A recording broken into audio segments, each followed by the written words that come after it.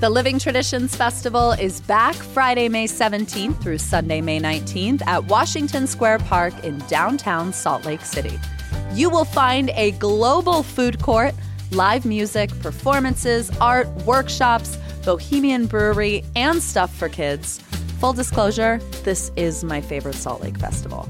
For details and to see the full program, visit livingtraditionsfestival.com or find them on Instagram and Facebook at SLC Living Trad.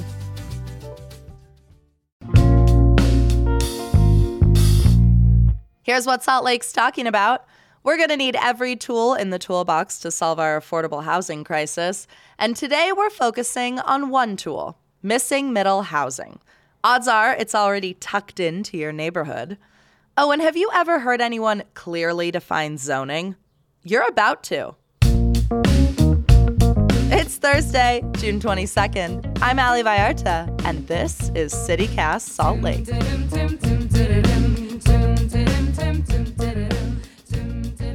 Taylor Anderson, Building Salt Lake editor. When it comes to planning, zoning, land use kind of stuff, things can get jargony real quick. So in simple terms, what is missing middle housing? Missing middle housing includes, it's a range of housing types. So it's anything from a duplex, a triplex, a fourplex. Townhouses are missing middle. It's anything that's housing that sits in between single-family houses and the bigger kind of mid-rise apartment complexes that we're all accustomed to in Salt Lake City. Is there a maximum number of floors? Like, if I hit 6 floors, am I no longer missing middle? There's debate on that. So part of what makes it missing middle is that it's probably hiding in plain sight in your neighborhood, no matter where you are listening to this, unless it's like some of the newer built towns in Salt Lake County. You know, throughout Salt Lake City, especially, the older neighborhoods have these duplexes, sometimes 6 or 8 plexes that you always thought was, hey, it must be, maybe it's a duplex or maybe it's just a single family house, but it's actually hiding a number of units that have been there all along and you just didn't realize it. That's what else makes it missing middle. So there's debate over like whether there's a hard ceiling for the height of these things, but generally it's about 2.5 to 3 stories, depending on the context of what's around it. Okay. Last question on the definition, because I feel like we also have a lot of these in Salt Lake, which is like old mansion-y looking houses. These I feel like are often popular with college students that have been converted into like a ton of apartments inside. Do those count? 100%, yeah. There's something called mansion apartments. You know, a lot of them were built in like the early 1900s, and it was just, you know, this is going to be the apartment building, and given the scale and the context of what's around it in the lower avenues, they have a ton of them. East Central, Central City, there's a lot of those types of mansion apartments. That's kind of a purpose-built apartment building that definitely is missing middle housing. And another type is just a large house that's been either converted into 3 or 4 units or has always just was built to be a fourplex that looks like kind of a larger lower avenues mansion type house that is actually an apartment building or a condo building. Yeah, those count for sure. Well, why is this type of housing so important to you? I've been a resident of missing middle housing a number of times. When I wrote a story about this recently, I forgot a duplex that I lived in Marmalade, and it kind of made me realize that it's played a personal role in my own life. And it was more than just like reading the importance of this thing. Like I've actually benefited from this older housing stock that we've since made illegal to build. And I've been wanting to kind of probe around at like, what are the actual changes that we can make as cities and towns around Utah to allow this type of important housing to be built again today. And especially important when we think about things like housing affordability or the lack thereof. Missing middle, I mean, if you think about sharing a house, a building, a yard, parking, all these shared amenities, that is inherently going to be more affordable or less expensive than a like-for-like rental or even condo. If your only other option is a single-family house, you would spend less for that missing middle type of housing that, you know, our examples that I say are all around Salt Lake City are kind of locked in a sort of amber that they're not by and large being built today because our rules and regulations, not to get too wonky, they prohibit it from being built now in Salt Lake City and especially in towns throughout the Wasatch Front. Yeah. I grew up in a duplex, And when I think about, like, for my mom, she was a single mom, at the time when we moved in, she had like a 3-year-old. Like, to be in a house with a roommate would have been a lot more difficult than being in a house with a roommate, ostensibly, with a wall between them, which is sort of what a duplex is, right? Like, it was still a shared sort of space, which has its own perks, like community care. Who is this housing supply for generally? I mean, it sounds like it could benefit landlords. Possibly. It could also benefit, for instance, my house. We have a 3-bedroom house, and currently we're kind of growing into it. We just had a baby. She's about to turn 1 year old. And, we can use the 3 bedrooms at a certain point down the line. If we don't need this 3rd bedroom, if our zoning laws in Salt Lake City allowed me to, I could turn the room that I'm standing in now, because of the layout of the house, I could turn this into a different separate unit and convert my house into a duplex if our zoning laws didn't prohibit me from doing that. So it's not just like corporate landlords that this would benefit. The other thing is the list of people that are looking for this type of housing is growing rapidly every day. If you think about baby boomers own more than half of all single-family houses in the country right now. And this is a generation that is looking to age in place. They maybe are trying to resist going to a care facility. They're just looking at their options, and their grown adult children are long since out of their houses. But when you don't have any other option to go somewhere, you're looking at potentially living alone in a care facility or maintaining this house that is getting harder and harder to upkeep as you get older. So baby boomers are a huge demographic that could benefit from this. That's why AARP is getting more and more involved in educating the public and advocating local governments around the changes that can make to legalize this type of housing. The other thing is that just like on a wide scale across the country, I know we might not have this big of a problem in Utah, but more people are deciding not to have kids. And so if that's the case, think about people living in like Harriman. If you like Harriman, you maybe grew up there, your options are like 6-bedroom houses with 4 bathrooms that, like, if it's you and your partner, that's not really a good option for you. But you're going to run into very few options of anything other than that type of housing down there. So the list is already long, and it's growing even longer every day. Well, missing is in the name, missing middle housing. Why don't we have more of it? Why is it missing? It's missing because we either intentionally or unintentionally zoned it out of existence. So zoning is the power of local governments to control what's built on private property. At the base level, that's what it is. So our zoning codes in Salt Lake City and Salt Lake County and beyond have said things like, you must provide this much off-street parking. It either has to be in a garage or it can be in the open.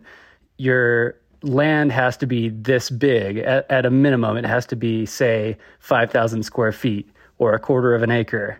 And that's per unit. So say it was 5,000 square feet and you wanted to have 2 units on one lot, you would need 10,000 square feet. And if you look around the types of land that we have, the properties around Salt Lake City, that just like increasingly does not exist. So minimum lot sizes are a big reason why this type of housing is broadly illegal today. There's a lot of wonky ways that zoning just blocks you from doing it. When you read through the rules, you're going to hit one of these blockades that says, oh, nope, you can't build that duplex or that triplex. Oftentimes we even just say this zone is single family. We have probably 80% of the city in Salt Lake City don't even think about building anything more than one house on one lot, because that's the way that it is. That's the way that it's going to be. It wasn't always this way, but it became this way over passing decades as it became more popular across the United States.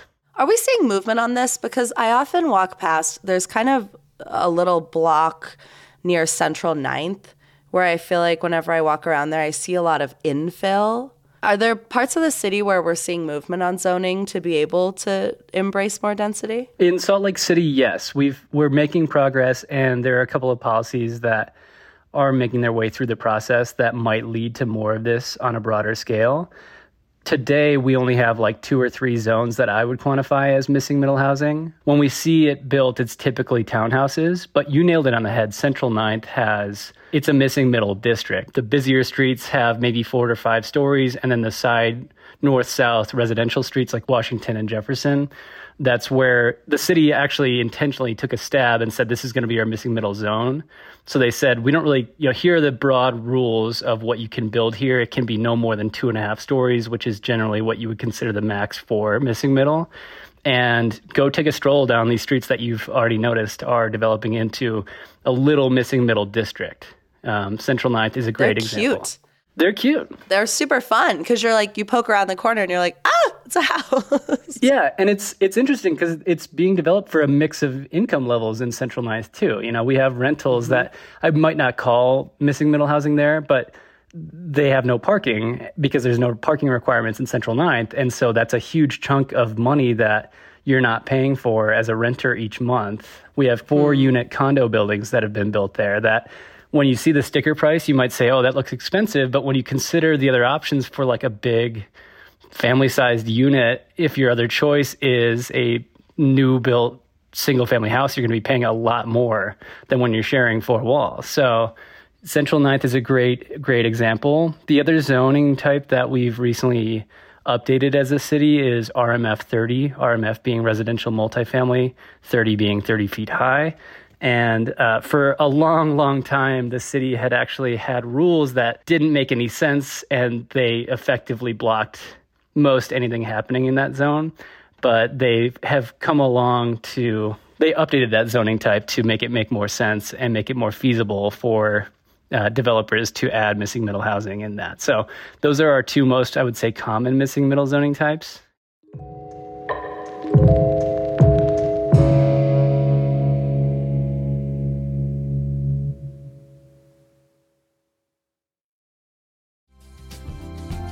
Whenever posture comes up in conversation, we all do that thing where we immediately sit upright and pull our shoulders back. Did you do it just now? I did a movement session with Chandler at Embodied Patience, and after a few gentle corrections, I was surprised to find sitting up straight is incredibly easy. Chandler's practice combines over a decade of study in yoga, Pilates, and the Alexander technique. So why should you invest in your posture? Let's start with the link between better posture and better breathing. Whether you're returning to activity from an injury, looking to manage pain, or just have the sense things could be a little easier, Chandler will teach you to create sustainable movement habits so that you can enjoy the things you love for longer. Maybe that's running marathons. Maybe it's walking the dog. Visit embodiedpatience.com to book a session with Chandler and give yourself the gift of your own attention. Spring is when leases expire, and if you're looking for a new or better apartment situation, here's the scoop at ICO Fort Union. Fort Union is ICO's newest build in Cottonwood Heights off 1300 East and 6720 South. And as they say in real estate, location, location, location. ICO Fort Union puts you 10 minutes from the mouth of Big Cottonwood Canyon and central to all the Fort Union shops and restaurants. But the complex is located on a dead-end street, so you get peace. ICO Fort Union offers studio 1, 2, and 3-bedroom apartment homes, plus these very cool 3-bedroom work-live apartments. So if you're starting something new, you can live above your business space. Amenities include a pet spa, a spin loft, a bike hub, and EV charging stations. And they are signing leases right now. So visit liveatfortunion.com for a tour. Well, I want to talk about who is responsible for some of these zoning decisions, because it is very Salt Lake to be mad at the city. Though, as Fox 13's Ben Winslow likes to say, all roads lead to the legislature. Is there a Utah legislative intervention happening here, or is it all in the city's hands to make these kinds of zoning decisions? The sentiment is growing that as a state, we have a serious affordable housing problem. And I think that we are slowly getting to a point where the legislature is realizing that Salt Lake City can't shoulder the housing burden on its own. That's not going to work, and it's not going to work for Provo. It's not going to work for Utah County and the rest of the state. Yeah. So we saw this with a law 2 years ago that legalized ADUs, accessory dwelling units, our lovely internal or backyard cottage house that we've talked about before. The legislature said, cities cannot block people who want to add an ADU inside their house. So that was one step in this direction that makes me think that they are serious about making changes to allow for some housing affordability to return to Utah. But they do represent these towns that they might think that their zoning is just fine. They think that they are a single-family town that always has been and always will be. Harriman shouldn't have triplexes. It's the place for big houses. It's this source of tension that it's not as easy as like all things run to the legislature. One bill will fix this all. So, and it also gets to like, it is inherently a local issue. Like each city has its own local ordinances that, yes, are affected by what's happening on Capitol Hill, but they can take a stab. Salt Lake City could take a stab and say, we will allow duplexes citywide for the first time in 28 years. And that wouldn't run up against any state law that would prevent that from happening. So, I mean, another, I think, popular tension in Salt Lake is, on the one hand, we have, as you've said, this affordable housing crisis, and it seems like across the board housing crisis. And on the other hand, people hate all the apartment complexes that we're seeing going up. Like, a lot of them bill themselves as luxury. They've got this sort of look that is not necessarily always charming.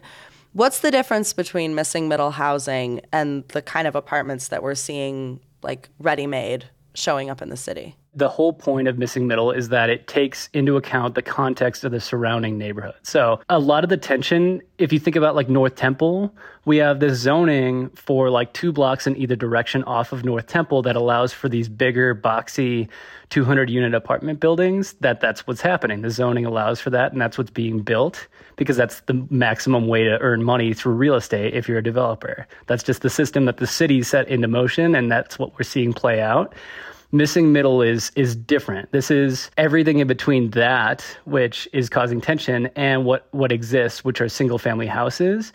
And it's all about scale. They're not the 4th South apartments or the North Temple corridor apartments that we're seeing going up.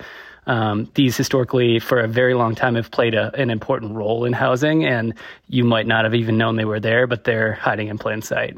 Well, and it feels like part of the reason they're able to camouflage is because they don't just match the neighborhood in scale, they match it in character. Right. So how are Salt Lake City and some surrounding municipalities growing this type of housing supply? What can be done? So you can look at things like parking minimums when you think of like where you're going to store cars on a lot, if it's already kind of pushing up with the limits for the lot size and all that. Like that's a big one, and parking is just such a hot topic, and people think that they own the street, but they don't even get me started. But parking's a mafia. Parking is a mafia. They can look at things like minimum lot sizes. There are certain poison pills, and cities should look through their zoning codes if they think that this type of housing or these types of houses can play an important role in returning Utah to a place where we can find some housing affordability for the people that do and hope to live here. There's a myriad of different ways that you can tweak your zoning code to make this more feasible to build. I mean, do we need missing middle housing in order to solve our affordable housing crisis? We have boomers that own more than half of the houses in the U.S., and not all of them, but many of them are looking for another option that doesn't even exist. So yes, we need housing types that you're going to pay less to share a wall. You're going to pay less for a duplex, like a 2-bed, 1-bath duplex, than you would for a 4-bed, 2-bath, single-family house. And if you're living with your partner, you don't have kids, maybe you're living alone, that's going to be a better option for you than a single-family house. And right now, by and large, we just aren't allowing that to be built today. So what we have in place is often getting run down. It's just going through the process of aging out. And at a certain point, we're going to find ourselves way behind the 8 ball. I think about this a lot because whenever I walk around the lower avenues, which I lovingly refer to as old ladies in big houses, and it's like, who Salt Lake City School District is literally about to close elementary schools. Like, who is going to buy this 6-bedroom, multi-million-dollar home in the lower avenues and like put what family in it? Like, who has 4 kids? It's crazy. And ironically, school enrollment is often used as a way to oppose new housing. People say, what about the infrastructure? The schools are going to get overrun. Like, we could use every child that we can get living in Salt Lake City right now. And that's happening in cities all across America right now. And I really do think that has a bit to do with this, among other issues. That's interesting.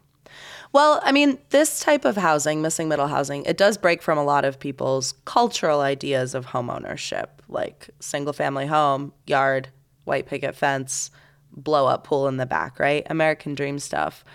What does it take to change the way we think about home ownership and what that looks like in our communities? I think that missing middle can play a role in helping provide opportunities for home ownership, whether that's, and we're not at this point yet, but again, allowing an ADU that is now able to be family size to be a starter home, split the lot, sell that. That's your first entry into home ownership. That's one option. There's also a missing middle housing type that's called cottage courts, and we have a few different examples of these in Salt Lake City, where whether they're attached and it's kind of a row home style, but they're like single family houses that share a wall. There's one of those right by Alchemy Coffee. Give me a call. I'll take you down there. We'll take a look at why it's important. Because when those types of houses come for sale, there's some of the most affordable houses in the entire city. So this doesn't have to mean rentals. It's not always just rentals. In America right now, we're seeing a big shift toward building rentals over for sale products, unless it's, again, a single family house in the suburbs. That's where houses are being built by and large. But if we want to see a return to home ownership in the city, and especially starter homes and, first time home ownership, like this is the opportunity to do that. Taylor Anderson, Building Salt Lake editor, thank you so much. Thanks for having me.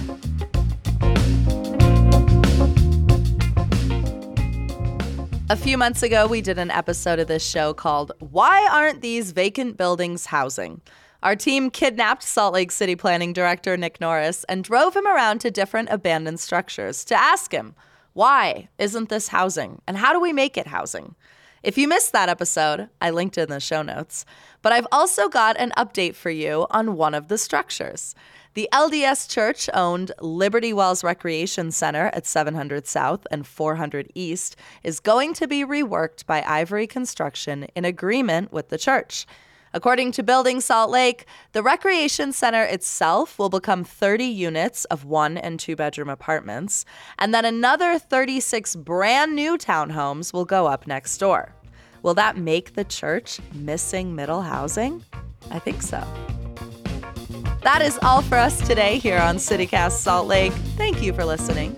We will be back tomorrow morning with more from around this city.